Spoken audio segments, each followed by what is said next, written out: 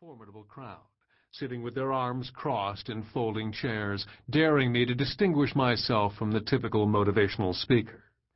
Half of them looked as though they had spent most of the previous night partying, while the other half glared irritably with the resentment of people whose AA sponsor wouldn't let them go out. The speech went over well. For the most popular part, I addressed a disturbing trend. Increasingly, radio stations were willing to fire their DJs and replace them with a syndicated satellite feed.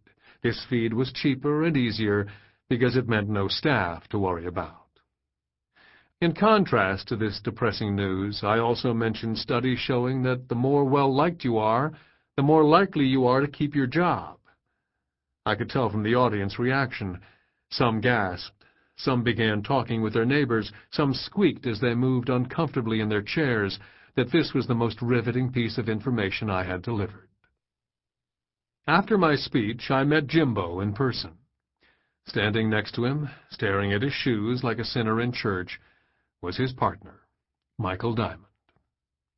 Mikey knew what people thought of him and why. As we talked, he glanced furtively from side to side, as if fearful that one of his colleagues would see him talking to me and yell, "Hey, Tim, don't waste your time talking to that jerk." The scene reminded me of evangelist Jonathan Edwards' landmark 1741 sermon, Sinners in the Hands of an Angry God. Edwards described a lake of fire that roared directly underneath us all, with only a thin and rotting layer of canvas constituting the sole bridge across that lake. That layer of canvas was God's forbearance, and it was wearing very thin. The congregation members, hearing these words, were so convinced of their doom that instead of walking to the altar, they crawled cautiously on their hands and knees, their faces as ashen as Mikey's was today. Still staring at his shoes, Mikey asked if we could talk for a few minutes before the next event, so we sat down in a nearby lounge. There he told me that he knew Jimbo had revealed his recent personal problems, but rather than being angry about it, he was grateful. Mikey realized he was a man in crisis, and he quickly confirmed everything that Jimbo had told me. He said he felt as if he were careening toward a Guinness World Record for most hated man, not something he wanted inscribed on his coffee cup. "Your speech really got to me," he admitted. "I've become unlikable. The only people left in my life are my listeners, and there's less of them now than ever before. My family life is on the road to becoming a family death. If I don't fix my personality defect, I'm going to be lonely for the rest of my life. Can you help me to be more likable?" The man was sincere. The tears dirtying his cheeks were proof positive that he wasn't happy with himself. I promised to help. I asked him to give me some more time to think about his issues. He sent me some information about himself, including his publicity photo, which captured him scowling at the camera, and a personal note from his brother-in-law warning that he needed to find the real Mikey who my sister fell in love with, or disappear from view, and leave the kids behind, too. For a few weeks, I let our conversation roll around in my head. I called him once and noticed that his voicemail recording sounded hostile. It made me feel afraid even to leave a message. In the meantime, I sat down and reread Dale Carnegie's How to Win Friends and Influence People. I did a few more phone interviews with radio station managers and executives to deepen my context, and I conducted some basic research on highly likable people and their habits. When I finally spoke to Mikey again, I gave him 4 pieces of advice on being likable. First, I said, check yourself. Have you listened to the message on your answering machine? Have you looked at your own promotional picture? Are you able to step outside your body and listen to the tone of your voice when you talk to your wife, your kids, or the staff at the station? In other words, can you be more friendly to the people around you?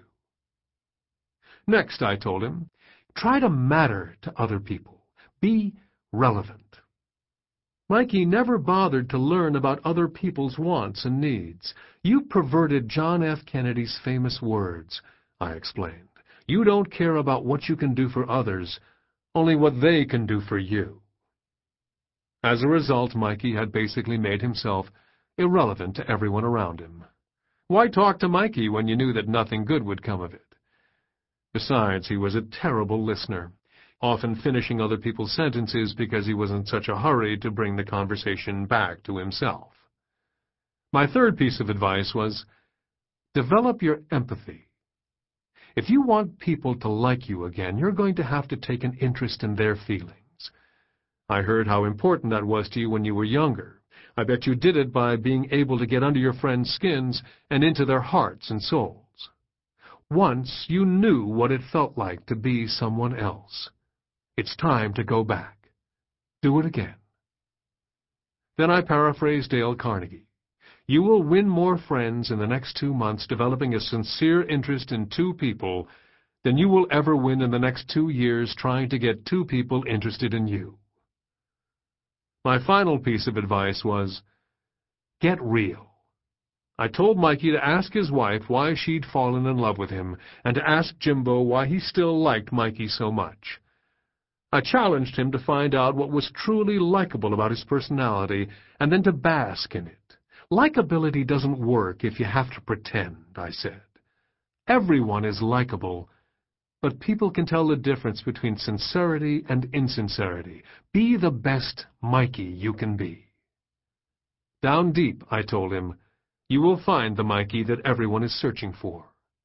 Once you prove that you're not faking friendliness, relevance, or empathy, once you prove that you can be a friend for real, you'll be amazed at the difference it can make. A few months later, Jimbo called me with an update. Michael Diamond was acting like Mikey again. He was also working on a format change for the show, switching over from nasty shock jock to compelling current events guy. It's great to have Mikey back, Jimbo said.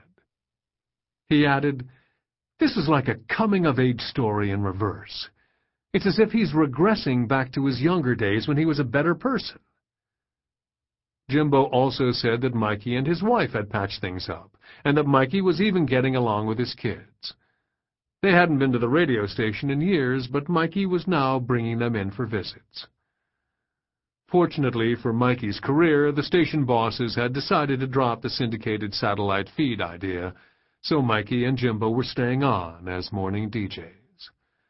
The last thing Jimbo told me was, everybody who deals with Mikey on a day-to-day basis is happy as heck that he's likable again. It was exactly when the phone call with Jimbo ended that I decided to write this book.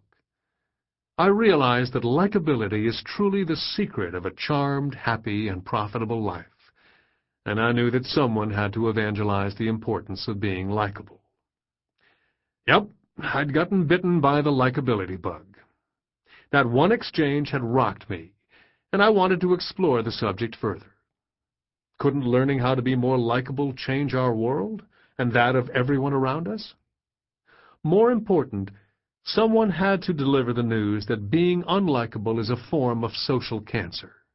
A guy like Michael Diamond would wither like an unwatered plant if he continued down his displeasing path. Nor is it healthy for the rest of us to be around these people. One of the more stressful parts of modern life is dealing with all the unlikable people who populate it. If they don't kill themselves with their own unpleasantness and rudeness, they'll drive the rest of us to drink. Our nation is so focused on efficiency and productivity that we forget that likability is truly our lifeline. People who are likable, or who have what I call a high L factor, tend to land jobs more easily, find friends more quickly, and have happier relationships. People who are unlikable, or who have a low L factor, generally suffer from high job, friend, and spouse turnover.